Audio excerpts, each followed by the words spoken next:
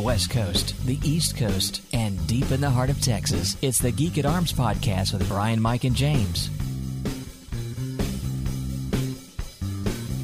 Greetings, everyone, and welcome to the latest episode of the Geek at Arms podcast, a podcast about three guys who share a lot of geeky hobbies and also a love for the Lord our God. I'm James, and hanging out with me are my good friends, Mike and Brian. Gentlemen, how are you doing on this hot day? I'm doing pretty well, especially because it's really nice and temperate in the Boston area this weekend. So it's a nice change of pace. You can shut up. Okay. I'm a little melty, but otherwise good.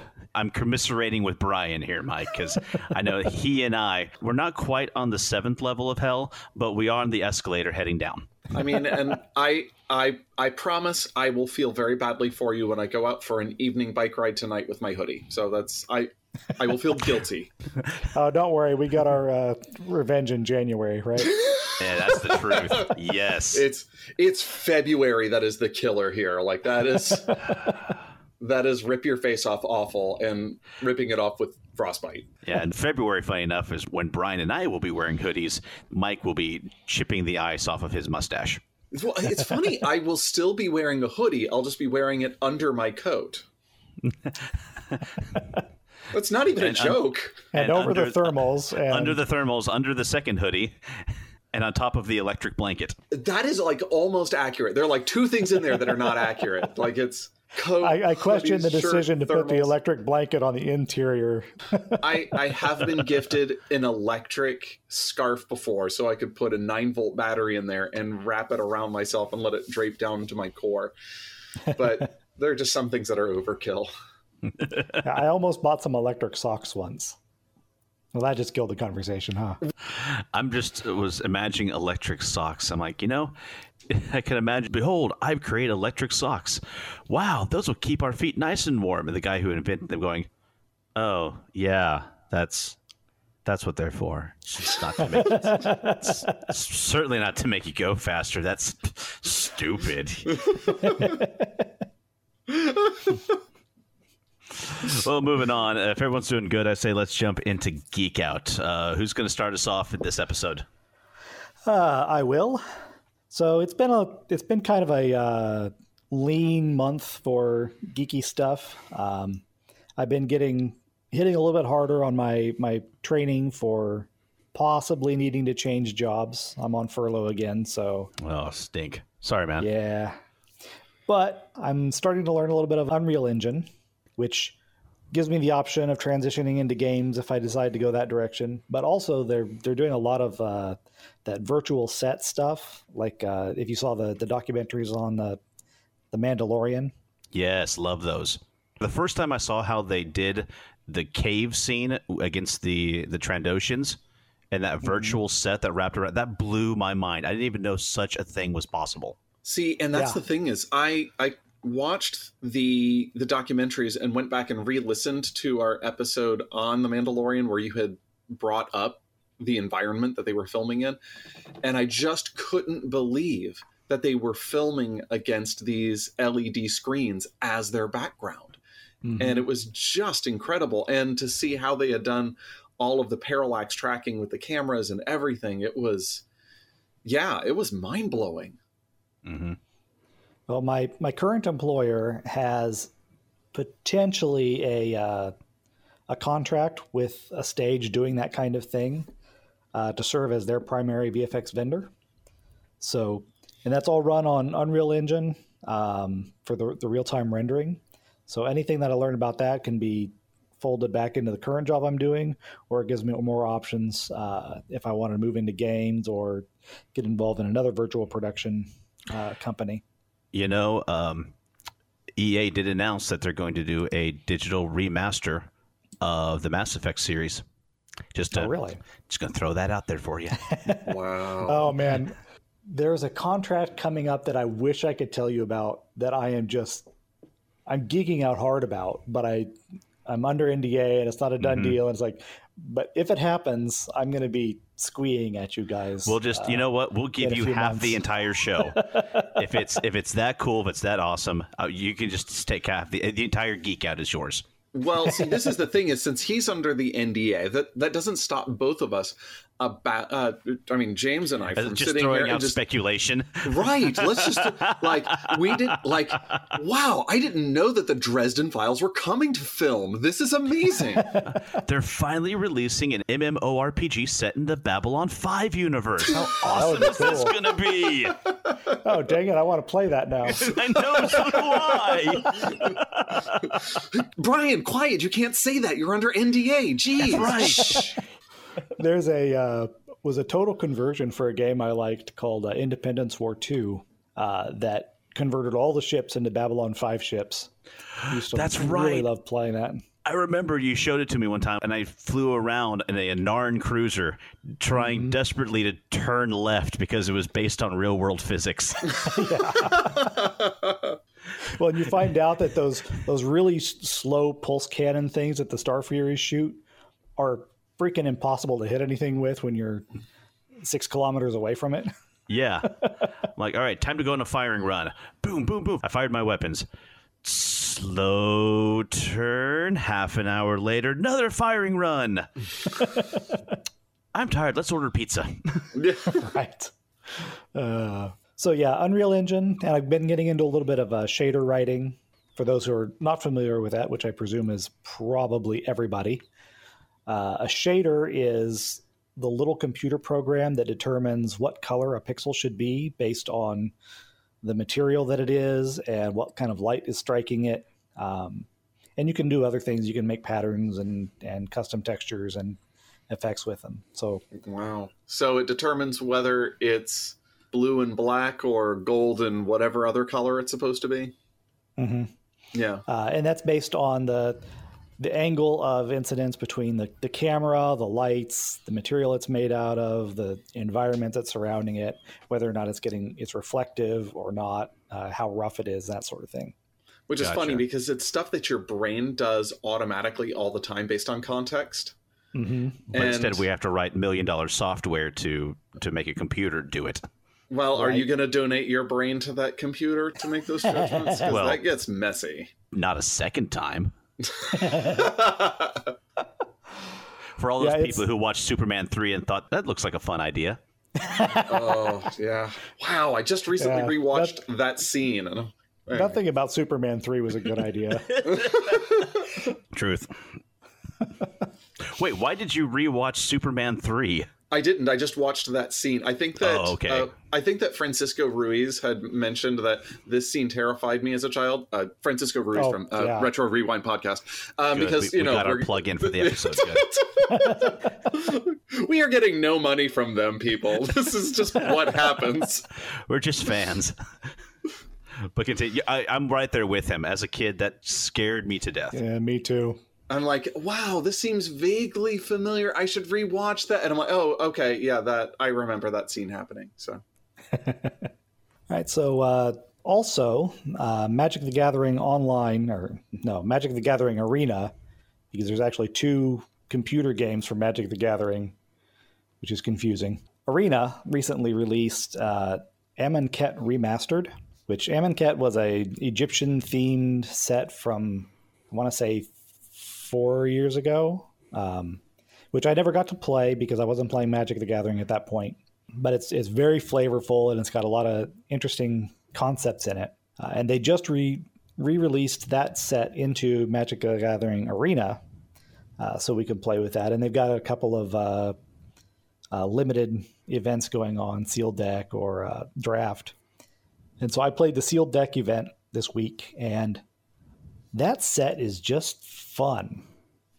Is this the set that has the dragon god Nicholas Bola? He didn't originate there. He's actually from way, way back in a set called Legends. But yeah, Nicol Bolas is... I'm not real clear on the lore, but I think he is the god pharaoh of Amonkhet. And he kind of took over the entire plane in order to use it to build up an army for something else. Gotcha. But in the limited format where you don't have access to like all of the cards that you own, it's like 5 packs or something that you get to build a deck out of. I found that every match was like this little puzzle where instead of, just trying to overwhelm your opponent with a combo or something, it was, okay, well, if I attack this turn, I need to think about what's going to happen 3 turns from now as a result of all of the intricacies of the cards and the boosters that I've got in my hand, and how things are going to play out over 2 turns away instead of what's going to happen just right now. It's been a really interesting experience, except when someone plays the Scarab God, because once that card hits the table, the game is over. It's ridiculously powerful, and I hated seeing it twice in a row during my event. So that's all I've got to say. Okay, well, then I guess I'll go next. I think it's interesting that we've both had kind of light geekery months, because I think that that's kind of described where I've been as well, too. But our family has started watching The Umbrella Academy. And it was one of those things where Kaja had said, oh, season 2 is out. And we're like, yeah, so? And she's like, yeah, we got to watch it. Like, we've never seen this before. Like, you guys have seen The Umbrella Academy. Like, we all just, like, 3 of us in course. No, we have not. Like, I couldn't possibly have been the one just watching this on my own. Like, we do not remember this thing. It's like, okay, I'm going to prove it to you. I'm going to start episode 1. And we started watching. We have not seen this thing. And so to get us to season 2, we started watching season 1. And I thought that was a really interesting exploration of these superheroes that have fallen apart over the years. The premise is that there are these children that were all apparently miraculously conceived and born on the same day, which is, 9 months is too short a time to prepare for a baby as it is. So if somebody has 20 minutes notice, this is difficult on them. And apparently somebody had adopted as many of these children that were born on this day as they could, which happened to be 7, and decided to train them because they were obviously miraculous children. They all had superpowers. And it was a matter of training them to be a superhero squad. And things did not go as planned. And I don't know what the comic was like. It was originally a Dark Horse comic. And the way that it turned out in the TV show is that this was an emotionally distant father figure. And really all he cared about was training their studies. And he wanted them to be good people, but wasn't really interested in emotionally investing. So what the X-Men would have turned into if Professor X was just awful. I don't even think you need to be awful. You just need to be not good. No, he was, as a father. Yeah. As a father, he was awful. As a human being, he was ignorant. And yeah, so these people kind of emotionally are stunted while they're trying to come together at the end of the world to try to figure out how to stop the end of the world from happening. And it's not really, I don't want to give any spoilers for season 1, but it was kind of a funny thing that when we were watching it, these heroes have decided that they're going to attack the thing that they think is the impetus for the apocalypse. And it seemed like a really bizarre move. Like, it's possible. Like, if Jean-Luc Picard was there, he would be saying, well, for all we know, it would be our intervention at this point that causes the apocalypse. I say patience. And, I mean, that's exactly the thing. Is like, we've seen a couple of times, if they do nothing, the apocalypse doesn't happen. They give us an episode that shows what would have happened in the day that wasn't. And so they decide to go on the attack. And my daughter was like, why are they going on the attack? And I'm like, this really is all their father has trained them to do. Identify a problem and attack it. That's how you solve your problems. If you're not punching your problems, if you're not solving your problems by punching them, you're not hitting them hard enough. And so it was interesting to watch that journey. And the end of season 1 brings you right into season 2. But it looks like they're doing a lot of things in season 2 to just give us a hard reset so that all of this growth that we have in this character or this character is just reset by amnesia. And they're having to stop the apocalypse instead of in 2019. You missed by 1 year, folks. They're having to stop it in the 1960s, which they themselves are kind of aware that they're causing the apocalypse, but they don't know what of their time meddling has caused the apocalypse. So there's kind of back to square one. It's in 10 days. We don't know how we caused it, but we got to stop it. And I'm like, that's a little too much like season 1, but okay. All right, fine. Mm-hmm. We'll see where you go with this. I may watch the rest of the season. I may not. I have to admit, when I first saw the first advertisement of that, I was really hoping that it was going to be an adaptation of Shadow Pact from DC Comics. Because I saw that chimp and I thought, is it Detective Chimp? That would be awesome. And then it wasn't, and I was disappointed, so I never really gave it a chance. It's interesting, but it's not... I've never seen this Detective Chimp, but now I feel like I really missed out. He's a really minor character in DC Comics, but he showed up pretty significantly in one of the big Crisis series where he leads... There was a side plot where magic is dying. And so Detective Chimp is like Sherlock Holmes as a chimpanzee. That's his entire shtick. Leads a squad of magically powered superheroes, even though he's not a magician of any kind, to try and reignite magic. And it was a really interesting side story in that event. Wait, I do remember seeing an issue with him, and he was giving Constantine just all manner of grief. Yeah. Yeah, you talk about his whole shtick is he's a Sherlock Holmes as a chimpanzee. It got me thinking, that's actually a lot more simple and less convoluted than many DC character histories. Yep. See, that was a lot more productive than what I was going to say. I was just going to note I was hung up on your phrase that magic is dying. So I just did a quick Google search to check on how Magic Johnson was doing. And so, okay, he's okay. Here's the thing, though. If they're going to ever turn that into a TV show, whether it's on Netflix or whoever, he really should be voiced by, what's his name? Binderwack Crimply Buns. And I say that, and you both know who I'm talking about. I'm kind of preoccupied with the fact that, dude, you're talking about the plot of Detective Chimp saving Magic Johnson, and Brian can't talk about this due to the NDA. You're absolutely right. We guessed it. How weird. And that's how I derailed my own geek out. I'm not sorry. Oh, do you have anything else?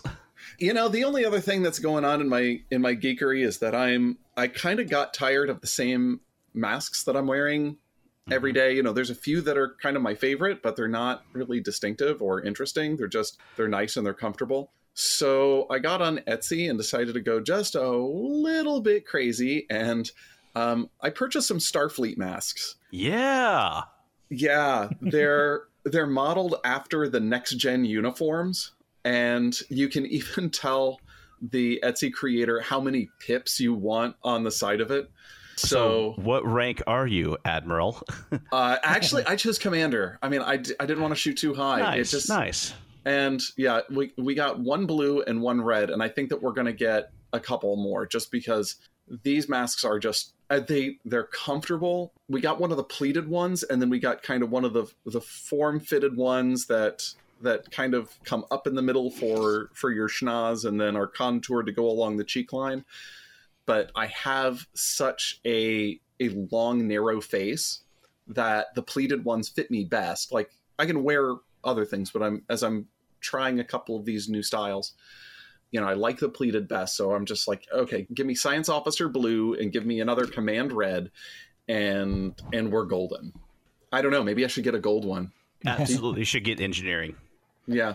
So I also got a Legend of Zelda mask, which I thought was pretty cool. And I've got a no-face pattern one from No-Face from Spirited Away getting shipped over from England. So that'll be very coming. cool. Yeah. So geeky masks show my fandom while, keeping my germs to myself. Well, for my geek out, I will continue in the vein of geeky face protection. I forgot I had these, honestly. I bought them because I thought there was the possibility that we were going to have an SCA event sometime this month. And the kibosh got put on that when it was handed down from the SCA board of directors that all activity has been delayed until after January 2021. Okay. Yep. But in the meantime, I got on Etsy as well, and I ordered a pair of neck gaiters, the cool neck sleeves. One of them, the fabric, is got a chainmail pattern on it, and the lower half of a great helm to go over my face. All right. And the other one, which I like even more, has a repeating pattern of a medieval illustration of a rabbit on the back of a snail, and the snail has a man's face, and he has a shield and lance, and he's facing off against a dog who's on the back of a rabbit with spear and lance, and in Gothic letters says 6 feet back. I'm thinking, like, you know what? I'm just going to start wearing this one to work because I love it. Yeah, awesome. Beyond the face protection, like the three of you, I thought that this month was going to be super lean. And then as I began looking at what have I been geeking out to, within the past 24 hours, I'm like, oh, I guess I do have a few things that I've been geeking out to. Finally have had some free time to sit down and watch something with my wife, and I introduced her to Star Trek Discovery. Namely, I introduced her to Season 2, because Season 1 is a giant pile of drama that is thrown at you that I just didn't feel like wading through. Okay, so Jeff Goldblum walks up and says, that's one big pile of drama. Okay, got it. Yeah. So I got the Cliff's Notes versions of what happened in Season 1. I gave it to Joy. And we started with Season 2, which introduces us to Captain Christopher Pike and the USS Enterprise. And he is so fantastic. The gentleman who plays Pike is so great that it's no surprise at all that they decided to give him and the Enterprise their own show. I think it's called Star Trek Strange New World, and it's set right now to begin shooting in 2021. So that one can't get here fast enough. But we're down to the last 2 episodes of Discovery Season 2. I've really been enjoying it. Joy has really been enjoying it. She said it's some of the best Star Trek she thinks she's ever watched. And I'm also excited because Season 3 is set to premiere, I believe, in October. So not that long of a turnaround time, for us at least. And in the meantime, I have been moderately enjoying the new Star Trek series. The first time since the 70s, we've had an animated Star Trek show, and that is Star Trek Lower Decks. Oh, I want to know. I saw the trailers for that, and it looked so funny. I think it is pretty funny. Joy was kind of so-so about it, which is perfectly fine. I have been enjoying it. As of this podcast, they've just aired 2 episodes, and the animation style and the speed of the comedy and the pacing of the show is going to remind a lot of people about the currently very popular cartoon Rick and Morty, which I've watched very little of, don't have a lot of interest in. That being said, thankfully the humor is not very Rick and Morty-esque. At least I don't think so. In fact, I thought it had a lot in kin with Futurama. Oh, really? Okay. Yeah. You can tell the people who are behind this, the writers, every single one is a huge Star Trek nerd because of the amount of Easter eggs and reference dropping that they do throughout, especially in the first episode, which doesn't surprise me because they're really trying to reel you in. It centers around this California-class starship, the USS Cerritos, which is like this smaller support ship, like one that you would see in Star Trek The Next Generation Season 4, Episode 8 for like 2 minutes. Or you'd see it busted in half because it was destroyed by the Borg. Not very important. And it's the type of starship that the writers said, this isn't a ship that would get first contact. They would get second contact to set up all the communication stuff, make sure they've got the planet's name spelled right, and to find out where all the good places to eat are. And even then, for the first time, it doesn't focus on the captain and the command crew. I mean, they're present because they're the command crew, but you know how Star Trek usually has a classic, we have an A plot, a B plot, and a C plot running throughout their episodes. Okay, the A plot revolves around a group of ensigns who work on like the bottom deck of the ship. And then the B plot is usually what's happening with the ship itself. And the C plot might involve something with a member of the command crew. See, it's one of the things that I kind of got the sense was the spirit of the show. And it kind of reminded me a little bit of the book Red Shirts, where you're following the people who are considered disposable crew to the main plot. And it sounded like it was going to stay completely in universe, unlike the way that well, I mean, you should definitely read Red Shirts, certainly. But it sounded like this stayed completely in universe and was very Star Trek. And it's set during Next Gen, correct? It's set just a little bit after the last Star Trek Next Generation movie, Nemesis. So 2380. And the fact that it's by CBS and the people they've assembled could very well mean that this thing is officially canon. Yeah, it's so long as it's enjoyable, I don't care if it's canon or not. Same here. Star Trek, what's canon anyway? Yeah, exactly. They shot that out of the photon torpedo tubes a long time ago. But there's always been a lot in Star Trek, which would be perfect use for some silliness. And Trek humor is a very unique thing. Anytime they've tried to go over to just have a bit of silly humor, it's usually backfires horrendously. But this show is trying to do a bit of that. I've found it very funny at times. Just a bit of warning, because this is like the new type of Star Trek, like Discovery and more. You're going to find more language in it than you've ever heard in a Star Trek series. The worst of it, they bleep out. But still, I'm like, guys, you guys watch Star Trek Picard, right? I did. I have only seen the first episode, and now I've only got like 5 days left to get through the rest of it. Get to cracking, dude. So yeah, there's language here and there. A little bit of like what you would call adult humor. Not horrible. Keep in mind, I've only watched 2 episodes so far. I mean, the worst that I've witnessed was these 2 ensigns are given the task of transporting this famous Klingon general down to a planet. And while one is trying to kiss up to him, the other one attacks him because, they're old friends. And while they're laughing, the Klingon goes, "Allow me to tell you of my many sexual conquests." And the ensign replies, "What, both of them?" Okay. I mean, if that's the worst that it is, then, But no matter what happens, the series continues to remind you that it's still Star Trek. Without giving, well, it's not too much of a spoiler, but one of the plots in the second episode is that this one ensign who loves engineering, he loves running diagnostics. I mean, crawling through a Jeffries tube for a week, calibrating all of the EPS grid, that's heaven to him. He loves it. In fact, we first see him in the episode after he gets done doing that exact same thing. This other ensign wants to spend some time with him because she wants a friend to watch this pulsar. He's like, "Oh, well, I guess I can't do that, but I guess I could if, I completely changed my career and got out of engineering." And she's like, "Oh, that'd be great, thanks." And he goes, "Okay, yeah, guess I'm changing my career." And so he goes to engineering, and it's like, "Hey, can I talk to you?" And the chief engineer's like, "You're my best guy. Of course I got time for you. So I'm thinking about pursuing other things." And the chief engineer's face gets dark. "What are you telling me? Are you saying what I think you're saying?" "I'd like a transfer, sir." "Transfer? Approved. Hey, man, good luck out there. I'm proud of you. It's always something on the horizon. Go find out what works for you." And all the engineers are cheering him. "Yeah, woo, yeah, buddy, way to go." He leaves and then things fall apart, don't they? Well, he goes and tries command. And after a pair of command holographic scenarios, which end with the entire pre-K and kindergarten classrooms on the ship being jettisoned into space,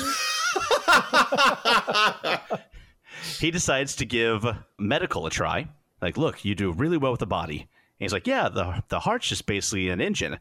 And the eyes are smaller engines." "No, not engines. No, wait, cameras, they're cameras."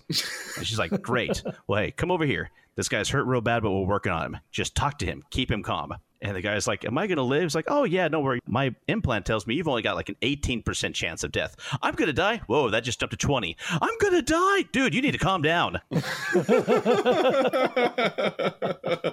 And so true. And it just keeps going downhill from there till the chief medical officer, who I think Kaja will enjoy this, is a grizzled female Cation, which is a cat person. And oh my gosh.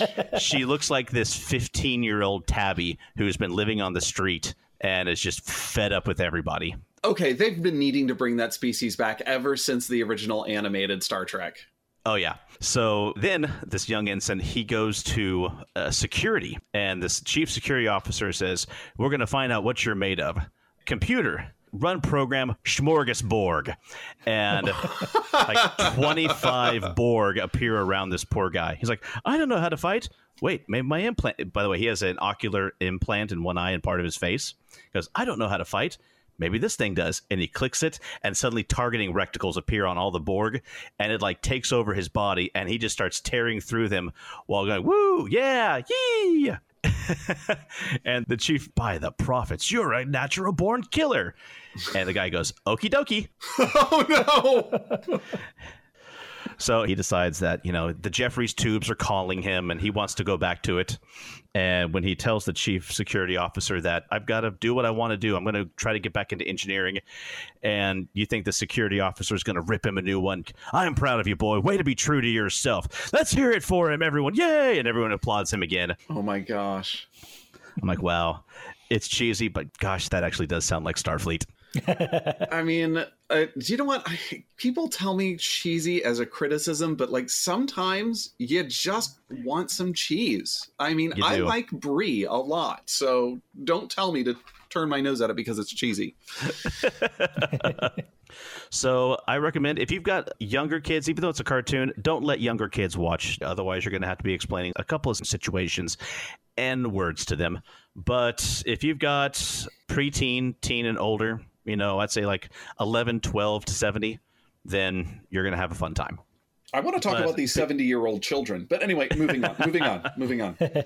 That's going to be us in an indeterminate number of years doing episode 782, still talking about Star Trek. I can see that happening. Besides Star Trek, as I said, I thought that this was going to be a lean month, but then I kept on finding other things that I had been geeking out to. Things that I haven't been able to dive into a lot, but I've got them. Like recently, my wife and I just celebrated our 16th anniversary. And August is a expensive month for us. Besides it being all three children's birthdays, it's also our anniversary and also when school begins. So Christmas has got nothing on the month of August. But based on your recommendation, Mike, I had put this into my Amazon wish list, and my wonderful wife got it for me, and I can't wait to break it open. But I am holding a copy of Castles of Mad King Ludwig. Oh, yeah. And I'm really looking forward to tearing the plastic off it and getting a chance to play it. So in addition to that, I've had a couple of books, one that I bought and one that my wonderful wife bought for me. And once again, I have them. I'm trying to get into them and give them the attention that they deserve. It hasn't happened yet, but one of them is the Medieval Art of Swordsmanship from the Royal Armories, their book of MS-133. That is a beautiful book. Just gorgeous and fantastic. I'm like, oh, I want a sword and buckler now. I'm adding it to the list. The introduction to that, the introduction is worth the book all by itself. I'm currently in the introduction, and I'm not flying through it like I do so many other books. I'm savoring this. I'm enjoying it bit by bit. Get yourself a commentary to go along with it, because as Dr. Forgang is more than pleased to tell you, the purpose of the book is not to teach you how to do swordsmanship. Mm-hmm. When they were writing and illustrating books in the medieval time, they didn't write books for the same purposes that we author and own books. If we have a manual that shows how something is done, it's because we expect that the reader will learn how to do it from our writing. But that was never the assumption when the authors were putting MS-133 together. It makes a statement about your love of the activity, and it says something about your status, that you can own something that takes the commissioning of scribes and scholars to put it together. But it doesn't tell you in a modern sense or a contemporary sense. It doesn't tell you how to make a real-life application of what you see in the plates and in the illustrations. Right. It distills the knowledge, but it doesn't... It tells you the origin. It tells you the history of it, where it was made, who might have worked on it, and so much more. But, yeah. Moving on to practical application, the other book that I have is The Art of the Rapier, a manual for today's fencers by Dr. Ken Monshine. Have we mentioned him on the podcast before? I don't know. We'll have to go back through the show notes. Probably like once or twice a minute for like the last 70 episodes or something. Five times. I don't know. It is great stuff. I mean, you want to take some of the great works by rapier masters such as Agrippa, Fabris, Gigante, and Capoferro, and just distilled them down to their core for practical use. This is it. and I've only been able to skim this, and it is an enjoyable read. If you have any interest in historical fencing, you want to up your game or just broaden your horizons, go on Amazon and check it out. It really serves as a great foundation to understanding in contemporary terms how to approach this as a discipline before you go to period manuals and try to understand period manuals on your own. Yeah. And because there's so many different styles represented here, this could help you narrow down which one works best for you. Yeah. And also just some darn good advice for teaching and learning. I mean, it's a pretty incredible book. That's going to wrap it up for my Geek Out. It was actually a lot longer than I thought it was going to be. So, yeah.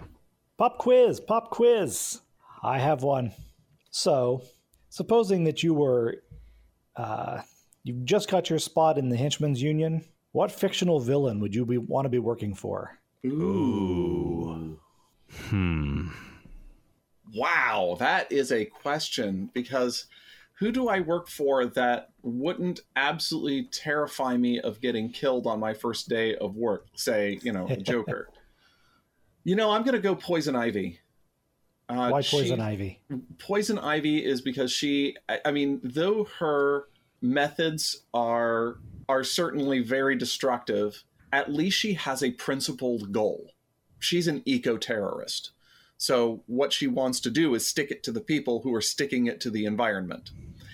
And I think that she actually has the potential to be more anti-hero than villain, even though she is typically portrayed as a villain. But the fact that she actually has some redeemable, if not, she has some redeemable qualities despite some sinister applications. Yeah. This may come as a shock, but I'm going to say Lex Luthor. That's exactly where I was going to go. I thought that you would. What's your reasoning? True. Is he an egomaniacal, super intelligent villain? Yeah. But if I'm working for LexCorp, I've got a great 401k plan. I've got dental. I've got vision. I've got merit-based raises. There's going to be a lot of opportunities, including knocking someone off for internal promotion. It doesn't even matter if my workplace gets demolished by an alien invasion or a superpowered fight, because within a week or the next issue of that comic, my workplace is going to be rebuilt, and I've got somewhere to report to 8 a.m. on Monday morning. So it's the fact that you've got the lawful part of the lawful evil, that at least he's giving you a reliable structure that's dependable. And you know that the superhero that's most likely to come knocking is not going to kill you. Exactly. Oh, that is a good point. Yeah, he doesn't like collateral damage. No, he doesn't. Honestly, if he shows up again, it's like, oh, hey, James. Hey, Superman. Third door on the right. Yep, I already knew. Oh, yeah. X-ray vision. Okay, yeah. See you next week. By the way, the guy who's been repairing doors is out sick. Rather than busting that one down, here's your fob. Mm-hmm. And then I just say, yes, Mr. Luthor. Yeah, I told him third door on the right, just like you said. Yep. See you Monday. All right, well, I'll use my fallback then. Now, I kind of just dismissed all of the Batman Rogues gallery because... Smart. For the most part, they're all nuts. But Poison Ivy, that's a good choice. My number two after that would be Two-Face, because at least with him, you've got a 50-50 chance.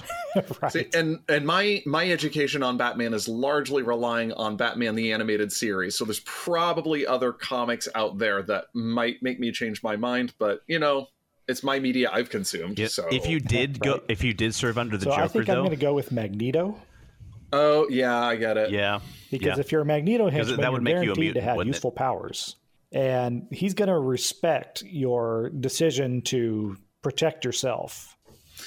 It's funny, a friend of mine had posted or reposted something that said, "Me in my youth, Magneto was right." Like me as in my 20s. As much as I understand Magneto's motivations and his history, Professor X had the more enlightened, proper path forward. Me now. Magneto was right. I'm experiencing that with Disney movies with my children. They watch The Little Mermaid, and the line where Ariel goes, "I'm 16 years old. I'm not a child anymore." I'm like, "Girl, yes, you are." She is so problematic. You listen to your father. You get your fins to your room right now.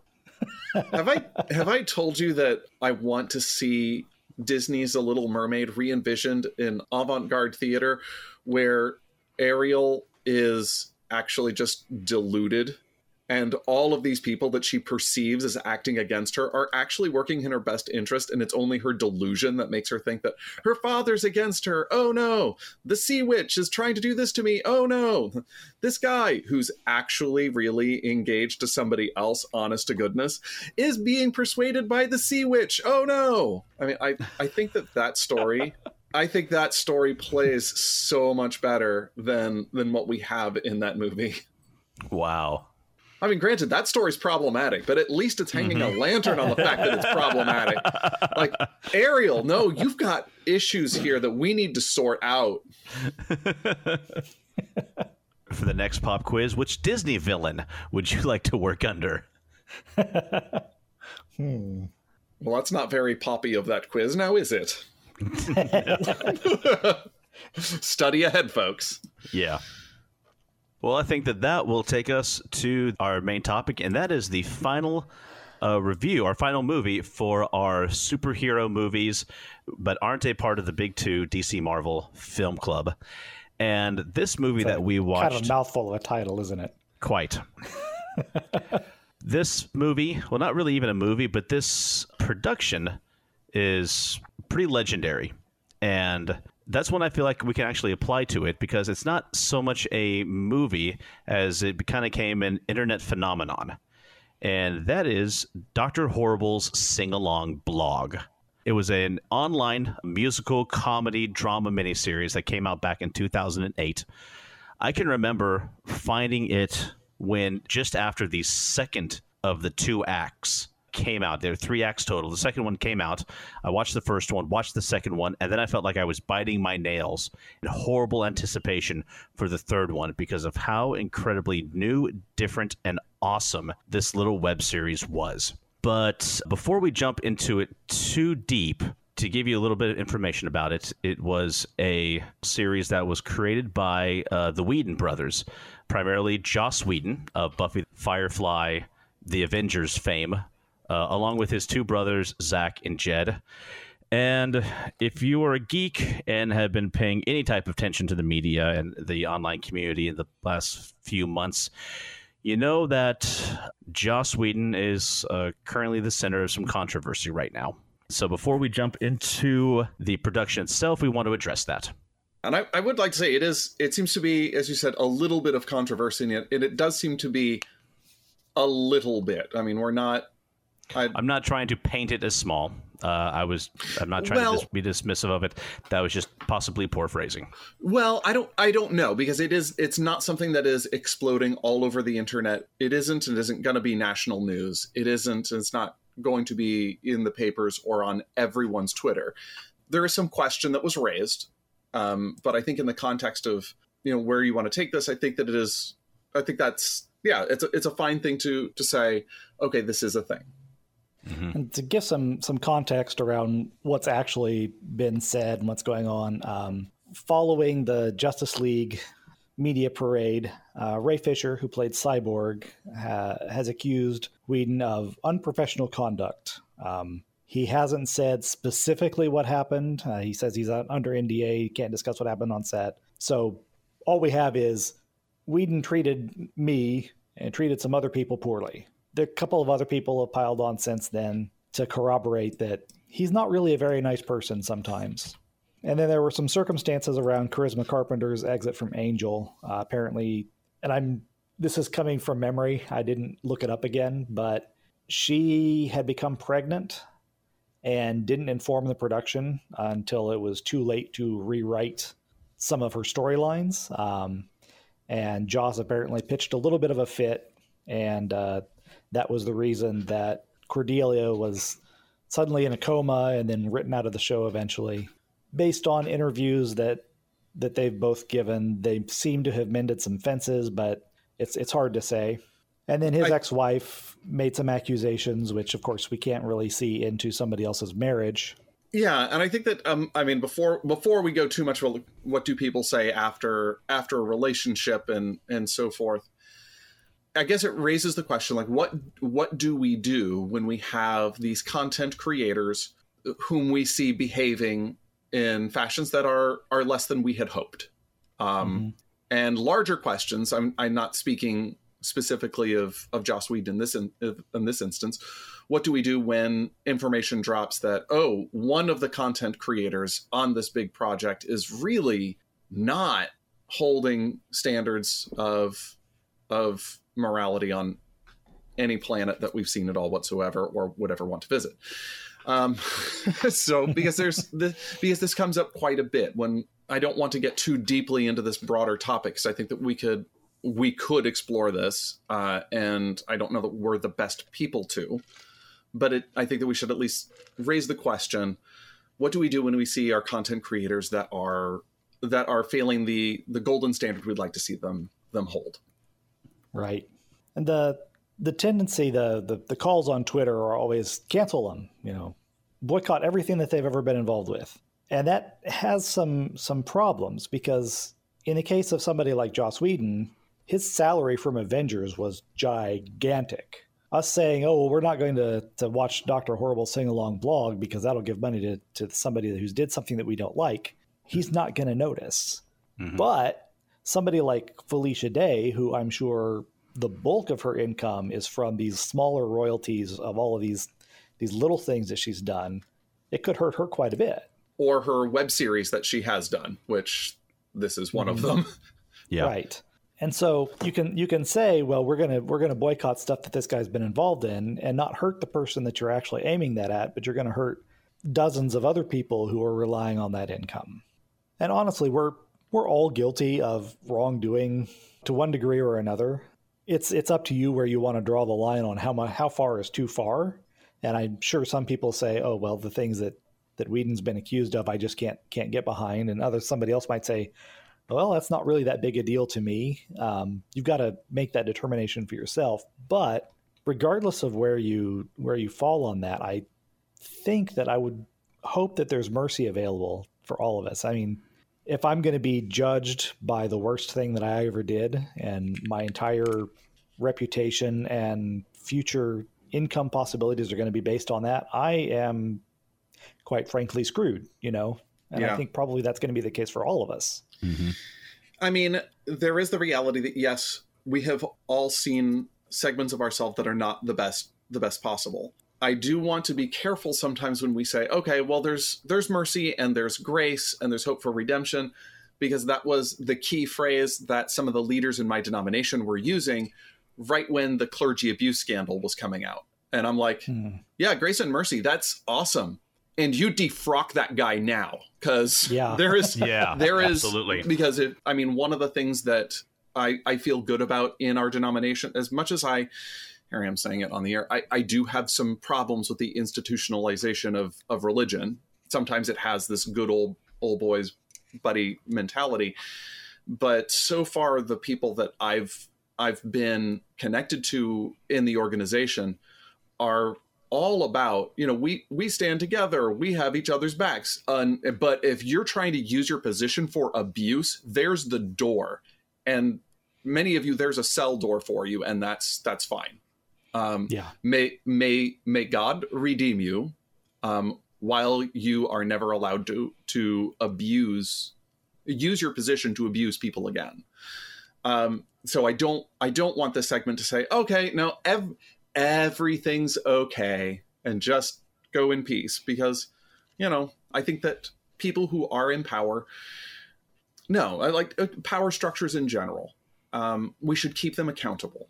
Mm-hmm. And we should disrupt the enabling of destructive behavior. And also at the same time, recognizing that those individuals who may abuse power, I'm not speaking of Joss Whedon right now, I want to be that clear, but this is generally people who abuse power also tend to be supported by individuals who are truly talented and do depend on these forms of media for their income. So let's recognize the people that have worked despite the harm and despite the abuse under them, and support those individuals, while saying let's be destructive of those toxic structures and keep the people in power accountable. That's where I'm at. Yeah. How do we do that? I don't know. I think that once I am the tyrannical despot of this world. I will cure this sickness that is in the human race with my freeze ray. That's... Anyway, sorry. The status is not quo. The world is messed up, and I just need to rule it.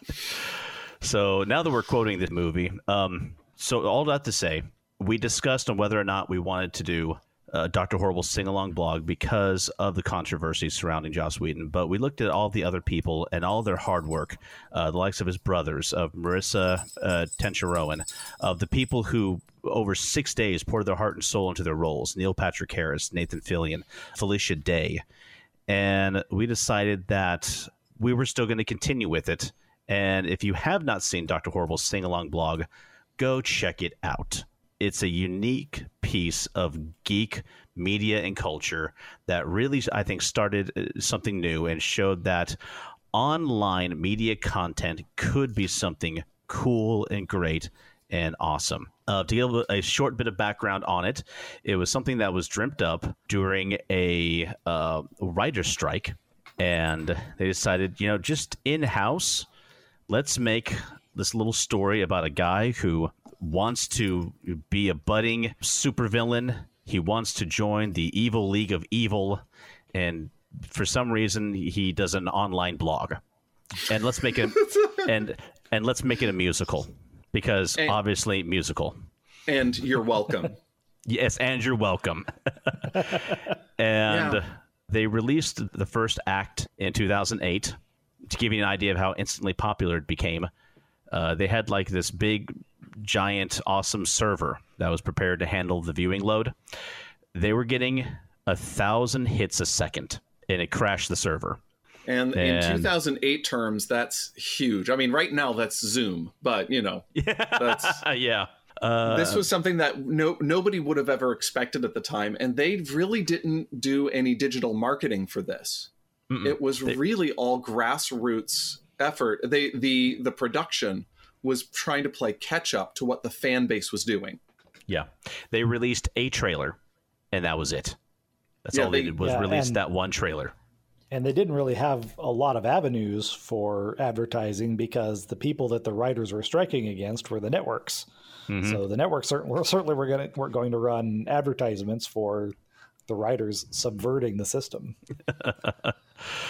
So, as I said, it stars Neil Patrick Harris as the young man named Billy, also known as Dr. Horrible. It has Nathan Fillion as the actual superhero, Captain Hammer. Boo. And yes, all manner of boo. But I give him full props for his outstanding performance in the show. And finally, Felicia Day as just a delightful young lady, which she always is. So, why this film? I mean, we're going to call it a film. It's not a film, but right now it's a film. Until the end of the episode, because it's a film. I already gave a mouthful about trying to explain what we were doing before, and I'm not changing the film club name. I mean, for me, this was a wonderful breath of fresh air, a wonderful change of pace where we get to explore a narrative where the protagonist does not have any superhero powers. Unlike Mystery Man and the Rocketeer? Oh, quiet you. I think that's all we've done, isn't it? Like, apparently DC and Marvel have copyrighted superhero powers because, if you're outside the big two, you don't have them. Just so we had someone with some actual powers, maybe we should have done Hellboy. Well, there's definitely an innocence to it that makes it a real nice contrast to other superhero films. There's only so much into the world stuff that you can stand before you just kind of need a palate cleanser. Yes. It's the same sort of thing that made Shazam so good. It's just like, okay, this isn't taking itself terribly seriously, and I kind of need that right now. You got that right from the beginning, too, because it doesn't start off with any explanation of what's going on. It just says Dr. Horrible sing-along blog, and it goes right to Neil Patrick Harris going, ha, ha, ha, ha, ha, ha, ha, ha, ha. I'm working with a voice coach to, work on my evil laugh. Ha, So it sets the stage, that's though. coming I mean, along. Yes. it says that it doesn't have any explanation, but it does have explanation. The explanation is in the act. Like, you see somebody who's trying to be a supervillain, but he's not terribly good at it. And so he's getting a voice coach, and he's got a blog, and then he's answering emails, yes. which are printed out, which he's holding with his welder's gloves. Like, that tells you so much about this character without having to have a wordy exposition. Once again, don't tell, show. Exactly. And that's one of the things that's so great about this, is that it shows so quickly, gets you up to speed so quickly.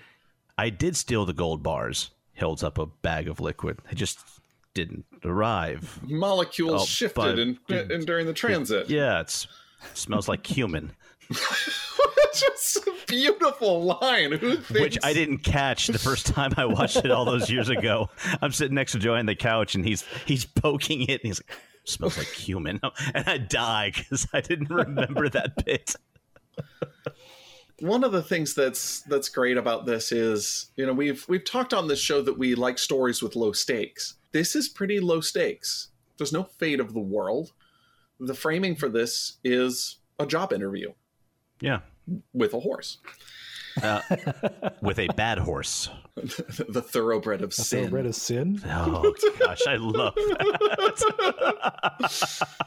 And really, this film is first and foremost an emotional journey with our protagonist. And it's not a superhero or a supervillain story. All of the superhero, supervillain stuff is a vehicle for this emotional journey. Yeah. And when we meet him, like you said, he's not a supervillain at all. He's just Billy. And we meet him at the true crossroads of his life. Which way is he going to go down? Is he going to go down this path that he has always dreamed about, he's blogged about, he's planned for and hoped for so long, although it was done ineptly? But this is his end goal, to be a true supervillain, to be in the evil league of evil. Or is he going to go a different direction? And you see at various points throughout each act, he has many crossroad moments. Yeah.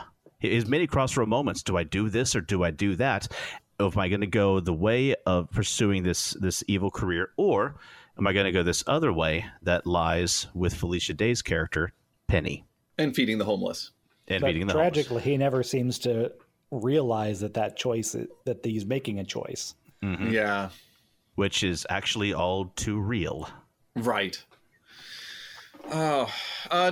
Another thing that makes this such a refreshing change of pace is that when we're talking about a departure from the Marvel and DC scene, we can, when you say a Marvel movie or a DC movie, you have these huge action-packed, effects-laden scenes.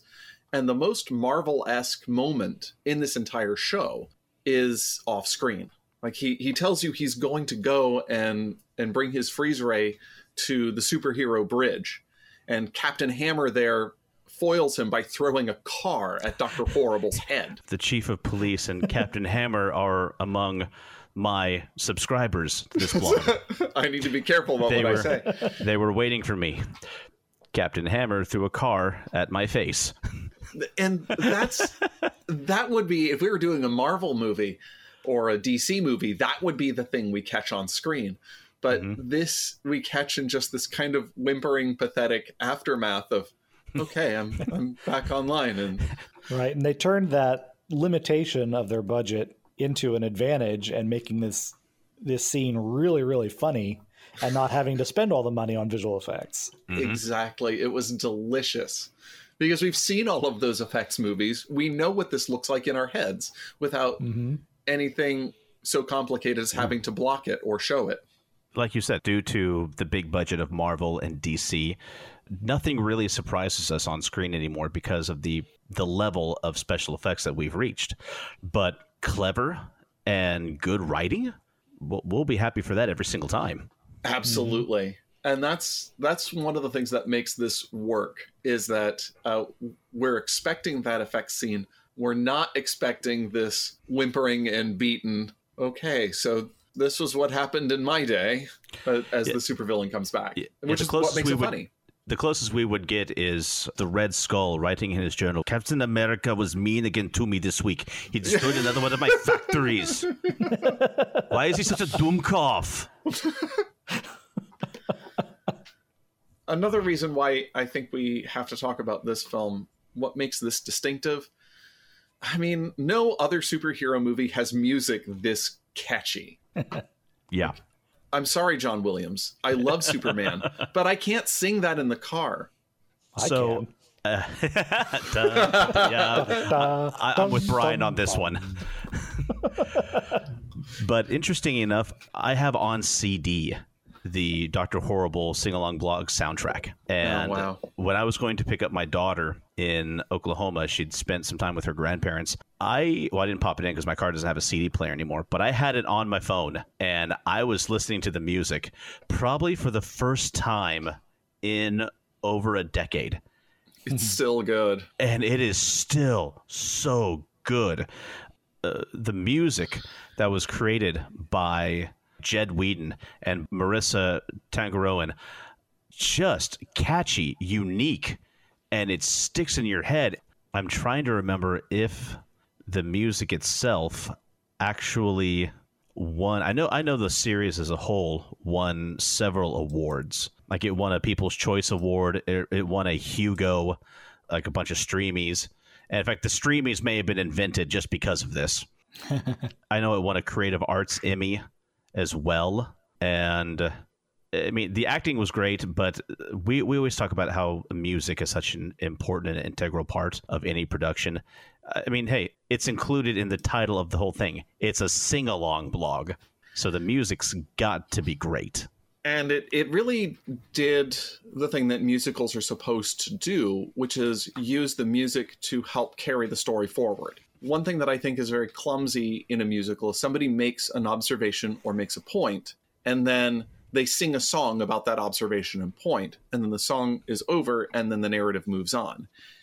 Here, the music is there to be a vehicle for these emotional moments for the characters, most noticeably Dr. Horrible, but also the others. The action happens in part during these musical movements, which is good use of music in this type of media.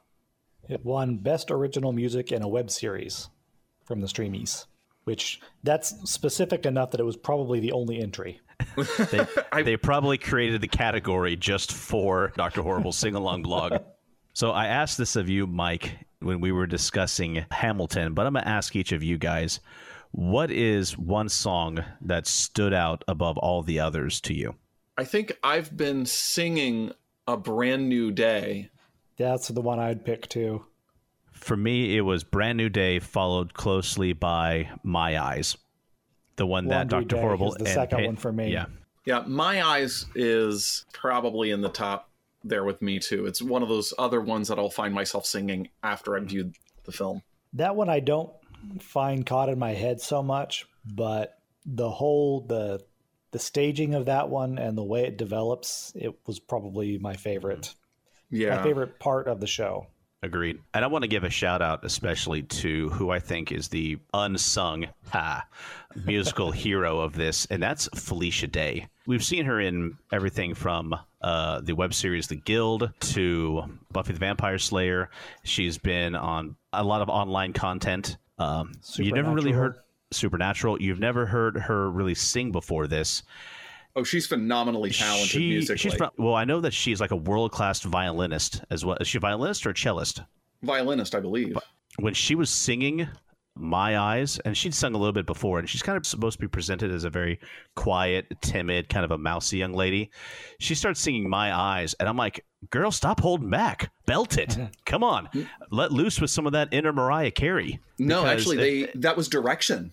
That was direction on their part. I believe it because it felt like she was just on the cusp of really just starting to let it go. And I heard so much potential in her voice.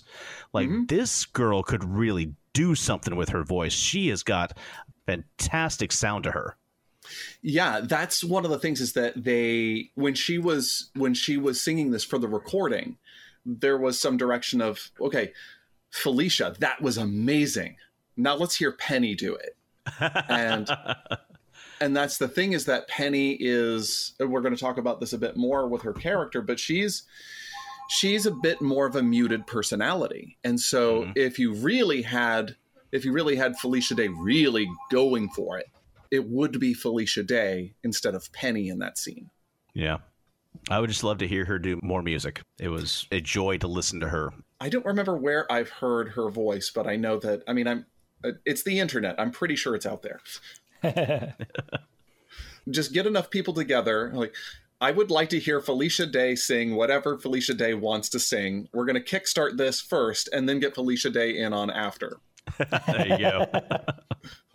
What do you want to, what should I sing? Like, here's a wheelbarrow full of money. Like, all right, so let me put a list together. Do you want I'm a Little Teapot? Because I can do that for this amount of money. We'll be holding up our lighters while you do. Just When we're done with that, can we also have Anthony Head do the same thing? You know what? If you get enough wheelbarrows of money, I'm pretty sure you can make that happen too. I keep meaning to look. He's actually cut an album. And I keep meaning to look for it, but I never seem to get around to it. I mean, if William Shatner could cut an album, I mean... Oh, I love that one. Actually, he's done several. What's the one that... I'm a rocket man. Yeah. I heard him on an MTV Music Awards. They hired him to cover Guns N' Roses songs, just ironically, and it was a dumpster fire. Has been. Listen to William Shatner singing Common People. It's hilarious. You know what? Stranger things have happened. In the last few seasons of Star Trek Deep Space Nine, they had a holodeck program about a Vegas singer named Vic Fontaine. And the gentleman who played him, James Darren, was so charismatic and such a good singer, they kept on writing him into more and more episodes. Yeah, he was supposed to just be in one episode, right? Exactly. He was just so good. Like, let's keep on bringing this guy back. And he actually released an album called This One's From the Heart, where he sings a lot of the songs that he sings on the show. The Best Is Yet to Come, Come Fly With Me, That Old Black Magic. It's available online on like Apple Music, Spotify, YouTube, and more. All and right, I've listened to it. It's solid. There's nothing wrong with it at all. It's really good. There is something the matter with us. We're going on Dr. Horribles and we're back to Star Trek. How do we do this? What do you mean horrible? I'm not surprised at all. This is us we're talking about. Okay, fair enough. Fair point. Okay, I think we've got a metric for the show. Meantime between Star Trek. Like, we have little tickers like, do they mention Star Trek or Retro Rewind more? That's just what I was going to say. Okay, anything else we want to say about the music? I mean, we could talk a lot more about the music, honestly. Yeah, it's so good. I think let's just move on to Filmcraft. Okay. So is there any groundbreaking technology that we see, or new techniques that we see in Dr. Horrible that we have seen nowhere else before? They were able to reduce the amount of cheese and smarm that Nathan Fillion can bring to a role by at least 17%. Because when he lets it go full bore, there's not a lot that can contain him. Although he was, in an interview, he did mention that this is the first time I've gone out there, I've been super cheesy, and the director said, okay, do that, but 125% more. Yeah, yeah. And he brought it. You know, Captain Hammer with double cheese is definitely a thing. Mm-hmm. Yeah, I love the way that I love Nathan Fillion for what he did to this. I don't love you, Captain Hammer, just so you know. Anyway, that is the point of it all. Yes. So well done. Anyway. Mm-hmm. All right. So what is it in the film craft that we're even bothering to talk about? Because there's hardly any special effects. There's nothing much in terms of framing. So I mean, what was their budget for this entire thing? Like $200K. $200K. So I mean, they had to just make do with what they had. I think the creativity lies in what they could do, what little they could do with what studio lots, cameras, and equipment that they had. Because once again, this was happening during a writer's strike. It was definitely, I think the budgeting was the big advancement that was made here, and it was a lot of handshake deals, I'm sure, and hey, we're going to pay you out of the profits instead of giving you a salary up front. And actual profits, not Hollywood profits. Right, because they didn't have the studio system that they had to prop up, so... Yeah. Right. From what I recall is that they did do a DVD release, which I was a part of. And I think the crew and cast and such got paid first from the proceeds. Right. I forget what they call that. I have a similar deal on a film that I worked on when I first came to town that I don't expect ever to see money from, but if that was the arrangement was, well, if this ever makes money, then we'll pay the crew. It's not going to make any money, by the way, so just don't expect to ever get paid. Right. Well, Wow. and it was a brave move because these people were coming in to work on this because they appreciated Joss Whedon. They appreciated the creative team that they had assembled. And when he rang Nathan Fillion, he saw who was on the caller ID and he said, I don't know what you're pitching, but the answer is yes. Yes. And it was a risky move because he's paying money. He's paying the $200,000 to get what he can get on the on scene, and then the rest they're releasing free. And I don't know how many of you have worked in the industry before, but free has a hard time making money.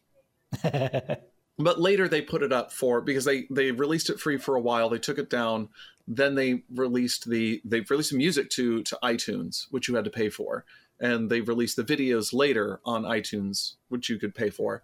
And it's currently on Amazon, which I paid for in order to watch it to do this. So they generated income after the fact and were able to pay everyone in full, is what they said. Of course, yeah, while it was a little risky, keep in mind that because of the writer's strike, nobody was working anyway. They didn't have anything else to do. And it's also pretty noteworthy, not just how it got made, but also the fact that this was one of the first really popular releases that we see for television released online. Mm-hmm. Now, there are trailblazers like Felicia Day, who was working on The Guild, and she had developed episodes for streaming before. And even when the strike was happening, Felicia was on the picket lines, and she was talking to Joss Whedon, and she said, "Oh yeah, have you seen what I've done with The Guild? This is something that we're doing that's outside this system." And he said, "Yeah, funny thing, I've got this idea for a web-based thing myself, so let's talk." And they did, and funny how she wound up very much a part of this production. But this sets the stage for so many things that we take for granted in our television streaming today. Our Netflix shows aren't based on commercial time slots. Each episode is exactly as long as it needs to be. You'll notice that some of the episodes you're watching are 41 minutes. Fine. Sometimes it's 53 minutes. Okay, that's fine too. You don't have to sell it to a network who then gets their money with the advertising, and you have to trim and write for exactly this amount of time so you can have an episode. Right. I totally lost what I was about to add to that. But I really want to hear it. So do I. I'm sure it was going to be erudite. Dang it, you're the reason why I listen to this podcast, dude. What are you doing? No.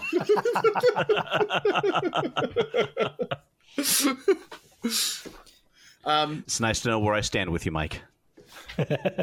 James, you've tried to stab me. Actually, no, I thank you for that. In my defense, I've met you.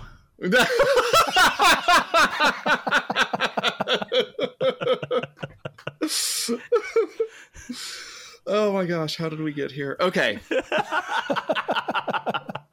How many times do we ask that question, in a span of episodes? Anyway. Half as many as we mentioned the Retro Rewind podcast.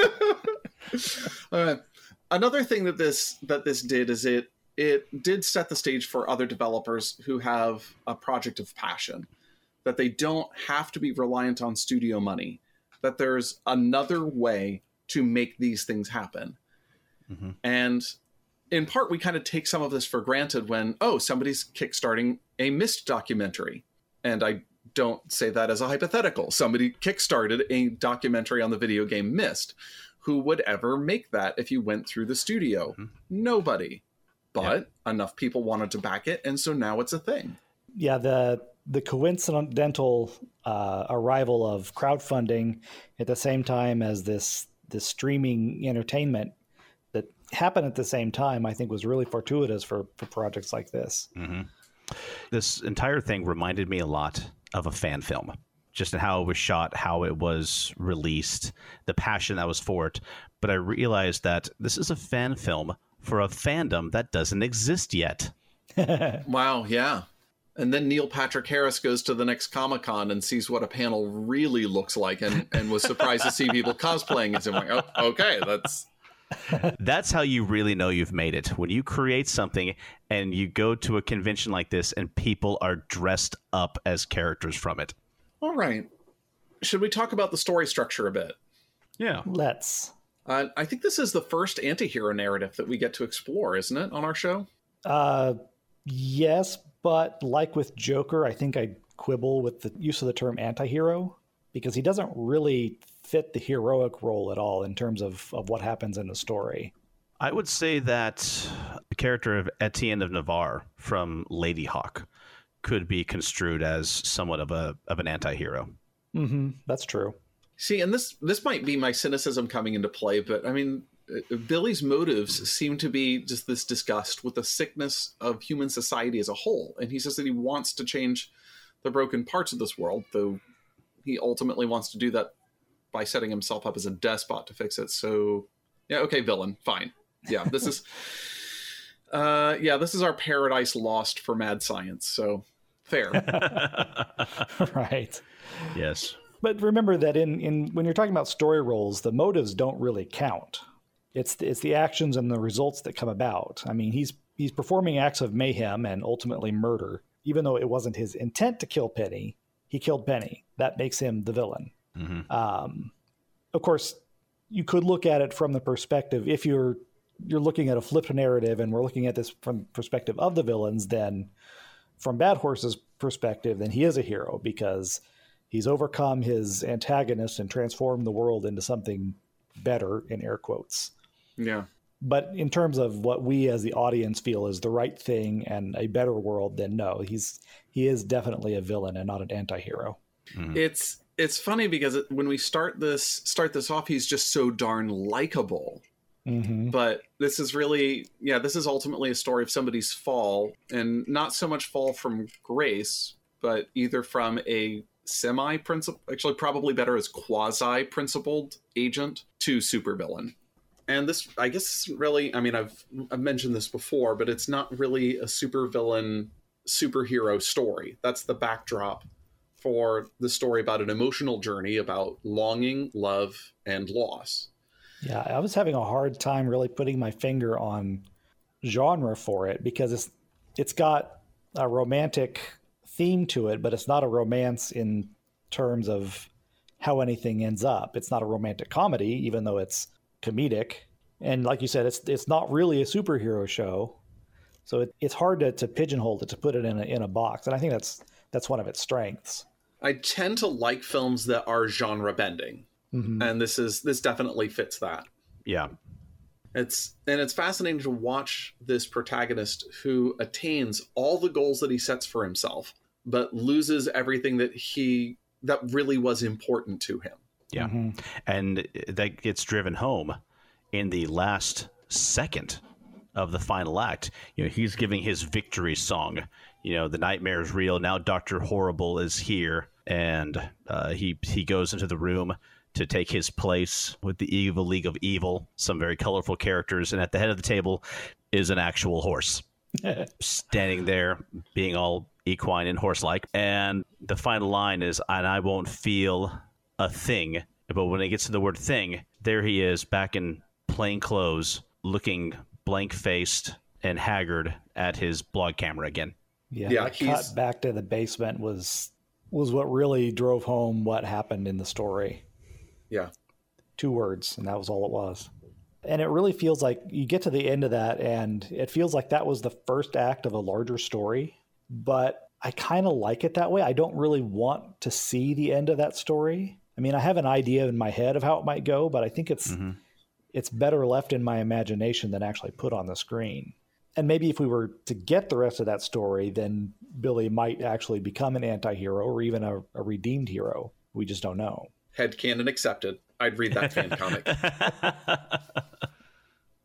Since we've already delved into a little bit of Billy, Dr. Horrible himself, let's talk about the characters themselves.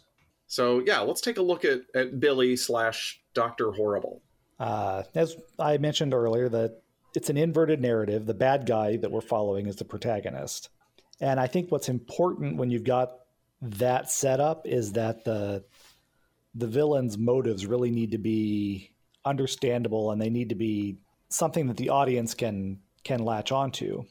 But in this case, because it's not the supervillain story that's important, it's his relationship with Penny that's the real story here. Because the thing, we have a couple of different things that he's longing for, and the story is framed in that longing. And I think earlier you mentioned that his longing is, maybe not quite put this way, but this longing is tearing him in two directions. Yeah.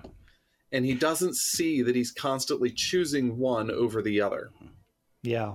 It also reveals just the character of Billy himself. This is a guy who, he's obviously brilliant. He talks about ruling the world, about getting fortune, fame, and social change as well, and so much more. But he can't gather the courage to talk to the cute redhead at the laundromat. I think that's one of the things that makes him a likable character. I mean, I kind of identify with Billy as this character because I felt like I've been in that position. Like, I like this girl that I can't really talk to, or I might even know this girl, but I can't talk to her about liking her. That's too much vulnerability. It's too awkward. He is awkward when he's talking to his webcam. He obviously has insecurities. He's in this also very relatable position of wanting to have this job application that he's really nervous about. I don't know that I would apply to any place that would kill me if I got rejected, but I don't know. Maybe if they have good vision and dental, but I mean... That's why I'm working for Lex Luthor. Okay, there you go. But he also has this very relatable position of having... of unrequited affection for another person. And I think almost all of us have been there. Yeah. You wrote in the notes at one point that, let's be honest, he's a little pathetic, but he's very easy to be empathetic with. You can sympathize with him because we've been there. We've wanted to talk to the cute girl. We've wanted to try harder and to get this job that we know if we can just impress this person, get this job, life's going to turn around. And as role players, I think that we can identify a little bit with inventing a new persona that is more confident than we are and capable of doing the things that we wish we could do. Yeah, absolutely. An RPG set in the Dr. Horrible universe. Oh, yeah. Do you know what? I think that it would only take a few nudges and a tone shift to take some existing superhero RPG properties out there. The West End Games had one in DC. We'll just nudge things around and we'll make it Dr. Horrible. Yes. And we find out that Bad Horse is just like the most OP character ever created. with his Winnie, his terrible Death Winnie. The haunted look in his eyes just cemented to me how good this was going to be. Well, and that's, I think that when we talk about the character of Billy, we also have to mention just how good Neil Patrick Harris was. Mm-hmm. Yeah. Because there is so much that happens between the lines of this script. And he, in his just little expressions, his little like drifting off and talking about something else that his character has experience with, that is complete invention in his head, is beautiful. And it really helps sell this role.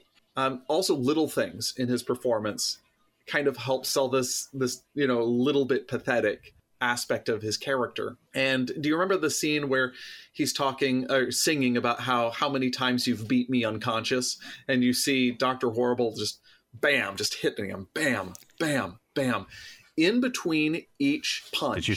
Did you say Captain Horrible or Captain Hammer? Oh my gosh, it's like I'm saying Sarah Connolly all over again.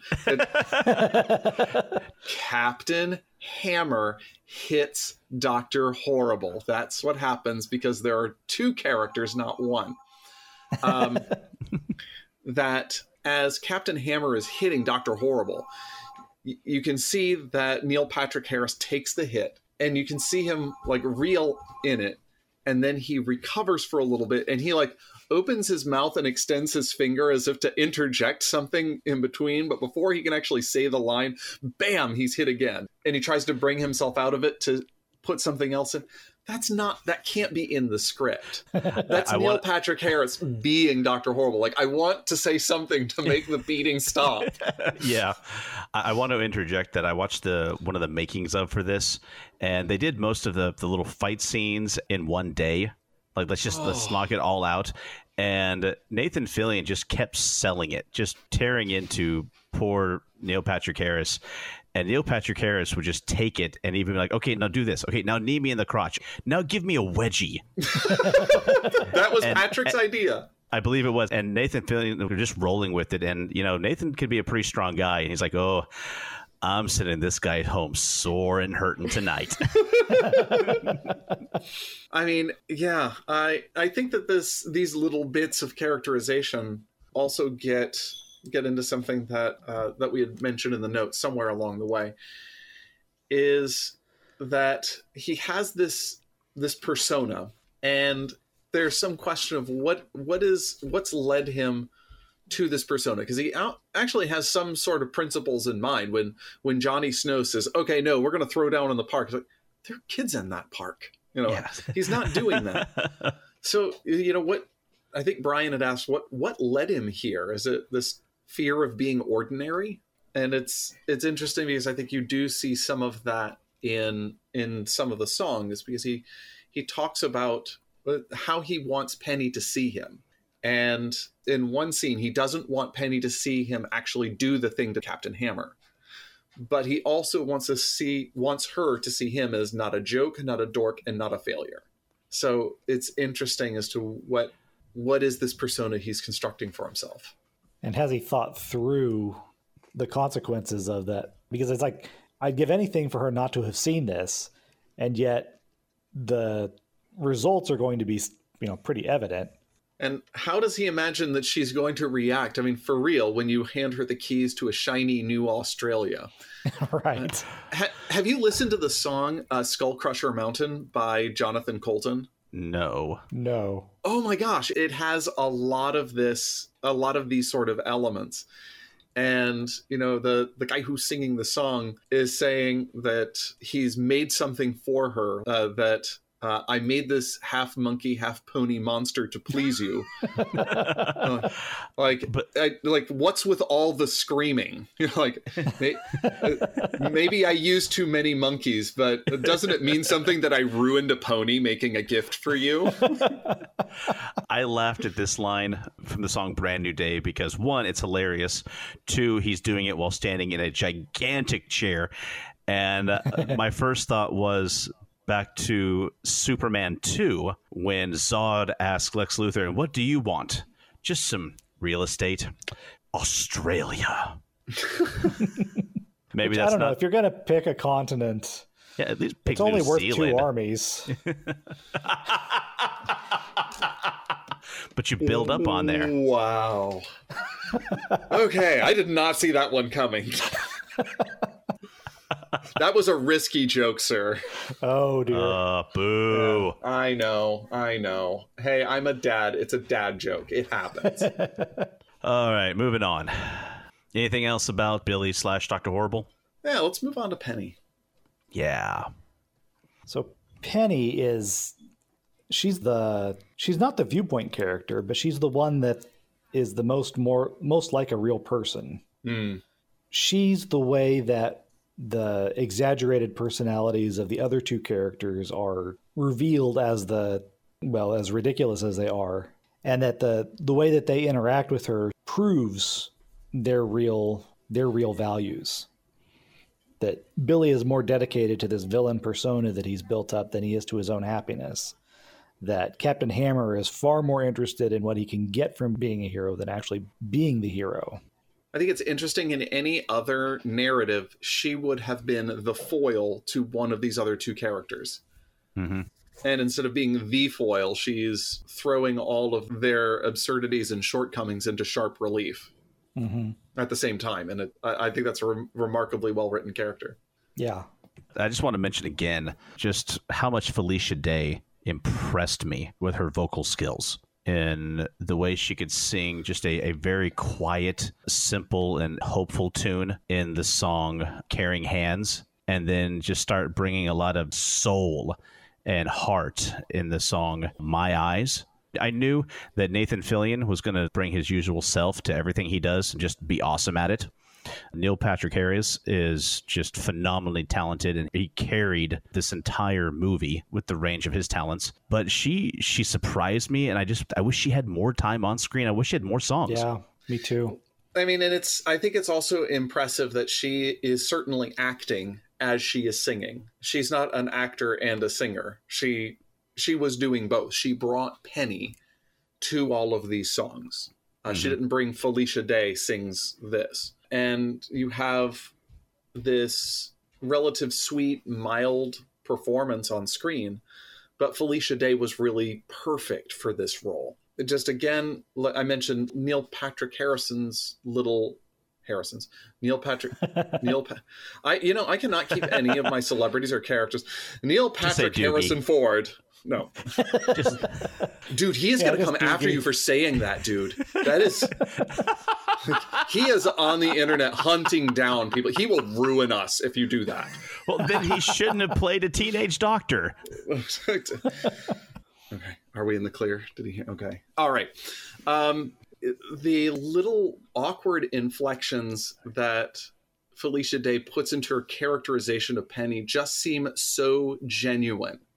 There was one scene where she was discussing where she had been fired, like, oh, I couldn't imagine you being fired. Oh, neither could I. Now I can visualize it quite vividly.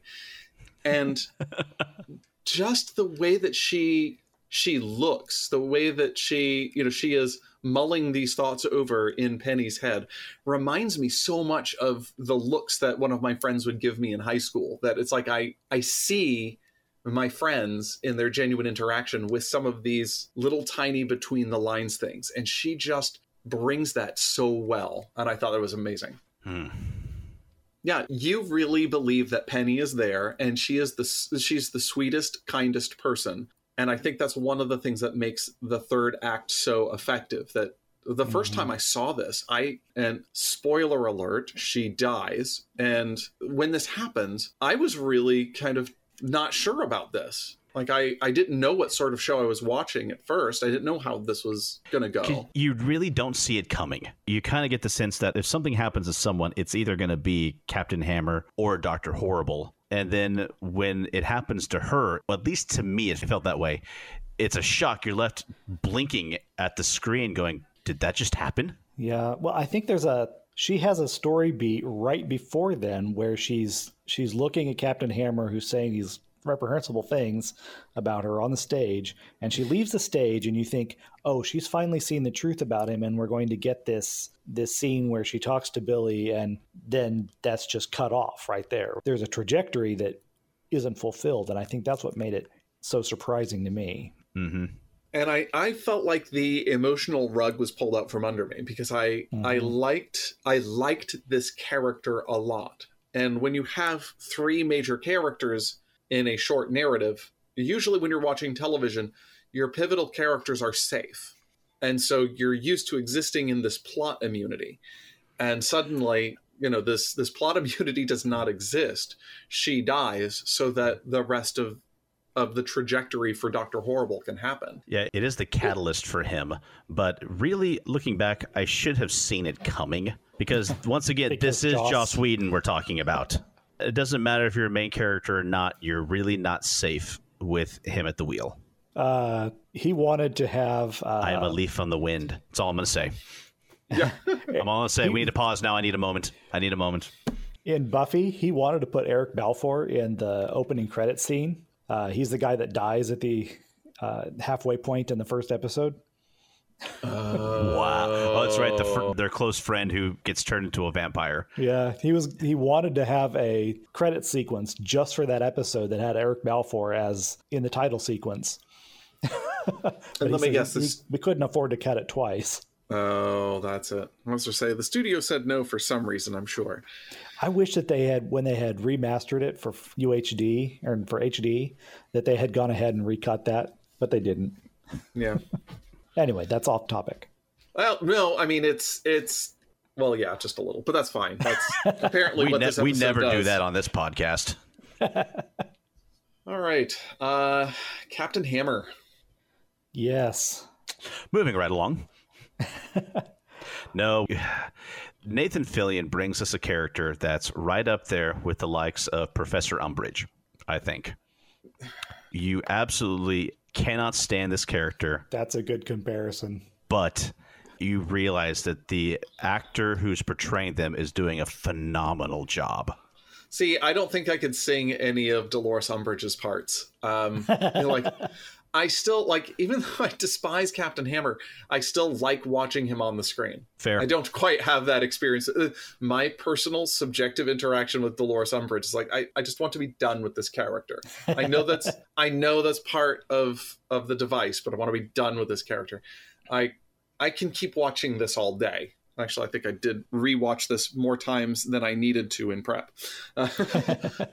But this is the man who's supposed to be the hero, the guy who saves the city and saves people, and yet that's not why he's doing it. No, it's not. Morally, he's kind of reprehensible. He's a hero because he wants the accolades, because he's got an ego to him.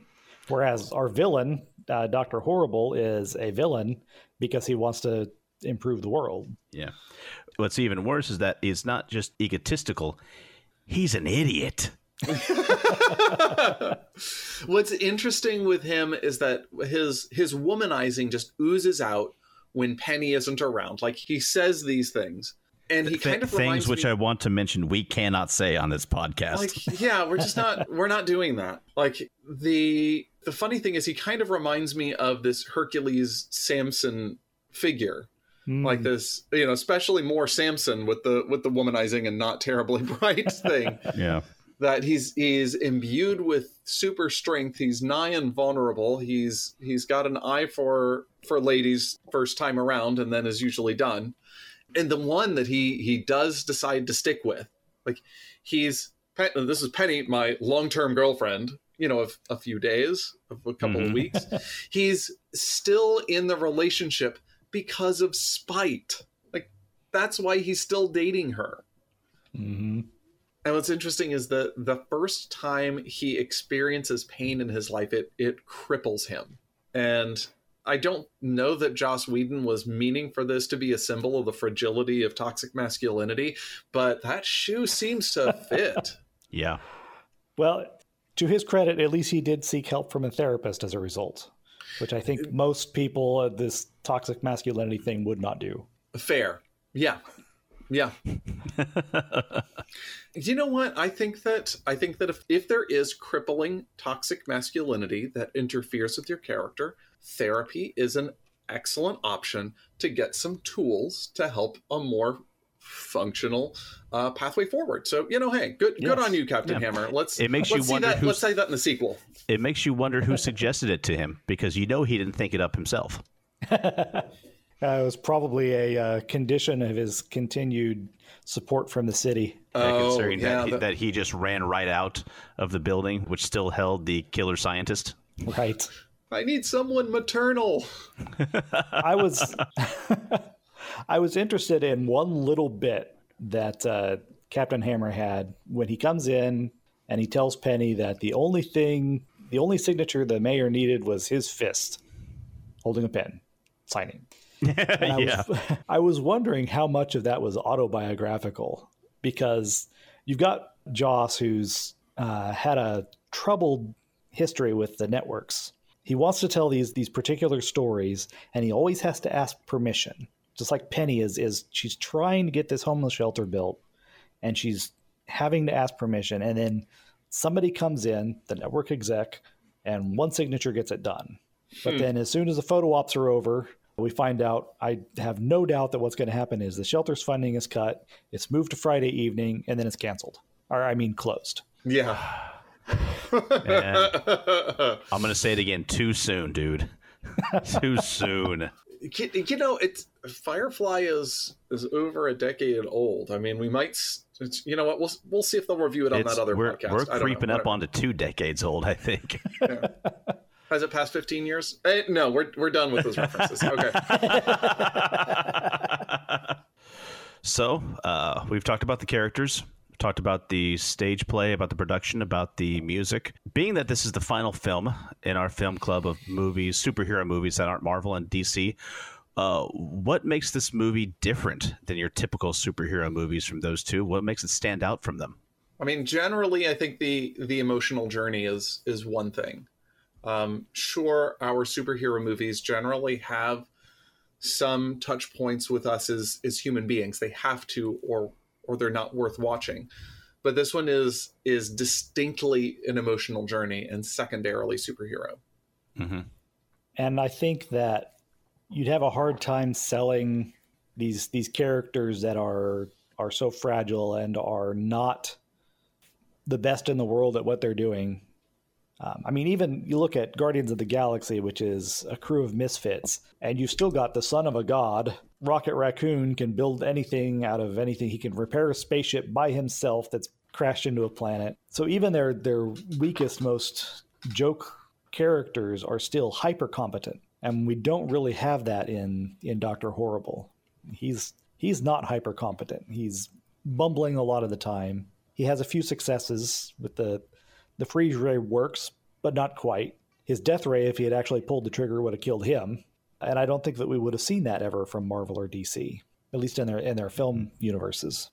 See, I think that's interesting that I know this is not what you're asking about, but you said that if he would have pulled the trigger on Captain Hammer, it would have killed Dr. Horrible. I thought that the death ray only malfunctioned when it hit the floor. When he was punched in the face and hit the floor. Yeah, because that was because he fired it off. He fired it off several times during his song, and was just about to shoot Captain Hammer between the eyes. Noticed his freeze ray was winding down, and they got punched. He hit the floor, and the death ray hit the floor and malfunctioned. I don't think he was going to pull the trigger. He looked like he was about to. He was about to, and he stopped, and he was trying to and couldn't bring himself to do it. Yeah. So I say it looked like he was going to. He certainly had ample opportunity. Yeah. He got caught monologuing, which is a very villain thing to do. We didn't mention the chorus. I did want to say one thing about them, and that actually belonged way up in the story structure part. Not that chorus. The 3 nerds that are Captain Hammer fans. Those 3. And that they changed their allegiance when Dr. Horrible won. And I think that was an indication of that villain-centric focus where the world was changed to the benefit of the villains. Yeah. And the alteration of their allegiance was the evidence that the world had been transformed. I kind of saw it as a commentary on the fickleness of people. Well, it certainly is that too. I mean, Captain America's great. He's awesome. No, wait, Dr. Horrible's awesome. Did you say he was holding that death ray and his goggles? So sexy. They just killed me with the line from their song. We've got his dry cleaning bill. 4 sweater vests. It's a little spooky. All right. Do we have any other concluding unscientific postscripts to Dr. Horrible? One thing I do want to mention is that the DVD also came a large amount of submitted videos that were made to the Evil League of Evil.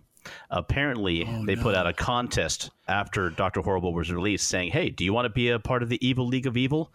Then send your application videos to here. I forgot about that. I have never seen hundreds and hundreds. Oh, they're all on YouTube. And they included some of the better ones and also some of the worst ones on the DVD. We had such characters as L'Enfant Terrible, Mr. Terrible, Princess Zombie, Calamitous Orphan, Lord Stabbington, movie monkey, and the one who is head and tails above all of them, an evil rabbi named Turmoil. Oh my gosh. Turmoil and his minion. If you don't watch any of the other application videos, watch his. It is phenomenal. Is it an actual rabbi? Because I would seriously respect that. I don't know if he is or not. I have not done the research on that. As good as he is, it wouldn't surprise me one bit. I feel like I want to mention, they do a little bit of world building in these 3 parts. About Captain Hammer, about their little city, the fact that there are heroes and villains, that there is a henchman's guild, to which Dr. Horrible's good buddy Moist points out that, hey, you've got enough hours, you could get into the henchman's union. The fact that they have a union, and there is the Evil League of Evil. We only see them in the last 2 minutes of the last act. But besides the most famous one, the only one that's mentioned by name in the series is, of course, Bad Horse. They were so unique looking, I waited until more information was released about them. The Evil League of Evil consists of Bad Horse, Dead David Bowie, Fake Thomas Jefferson, Fury Lika, Professor Normal, Snakebite, Tie-Dye, and now Dr. Horrible. But we also do get mention of a couple of other heroes, like Bait and Switch. Kind of thought I was going to wind up with Bait. And apparently there's also another villain called Conflict Diamond. Yeah. And who was the person with the punching gloves? We don't know. That was the Pink Pugilist. Oh my gosh. Yeah, I had to look in the credits for that one. Oh my gosh. All right. Is there anything else about this film that we need to explore or want to? I feel like we could explore this a lot more in... Any more? Oh, one more time. things? Yeah. One thing I was trying to remember, because I brought up the character of Moist, who is played by Simon Helberg, who went on to gain a lot of fame as Howard Wolowitz in The Big Bang Theory. When did The Big Bang Theory come out? That's a good question. I bet we could find that. But I don't. 2007. Oh.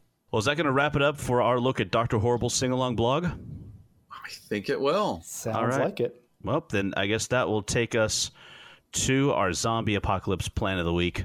Mike, what horrible superheroes can we look to save us from this apocalypse? See, I actually think that this apocalypse is obviously some supervillain plan that went wrong and got out of hand. I mean, this was somebody's brain control device that now has reduced us to flesh-munching zombies.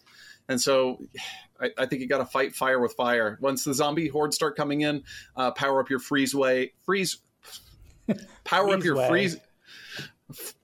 up your freeze. I'm done. I'm out. With my freeze way. No, okay. Stop fire the world. Fire up your freeze ray and stop the world. Love it. There, I said it.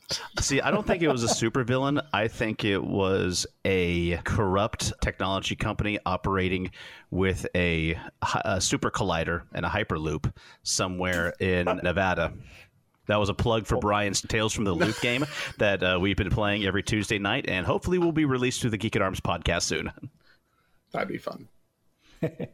Well, I think that's going to wrap it up, everyone. Thank you all for listening in. Make sure you check us out online at geekatarms.com, at facebook.com/geekatarms. And Mike, what's our Twitter handle? We are ArmsGeek on Twitter. Also, if you can, leave us a review. Let us know how we're doing. It lets us know what we could change. And also, it helps other people find the show. And finally, from Brian, Mike, and James, be safe, be blessed, and be geeky. Thanks for listening to Geek at Arms. Music for this podcast was provided by Incompetech.com. For more, check us out at Facebook.com/Geek at Arms. Give us a like and maybe even subscribe to us on iTunes. That would be awesome.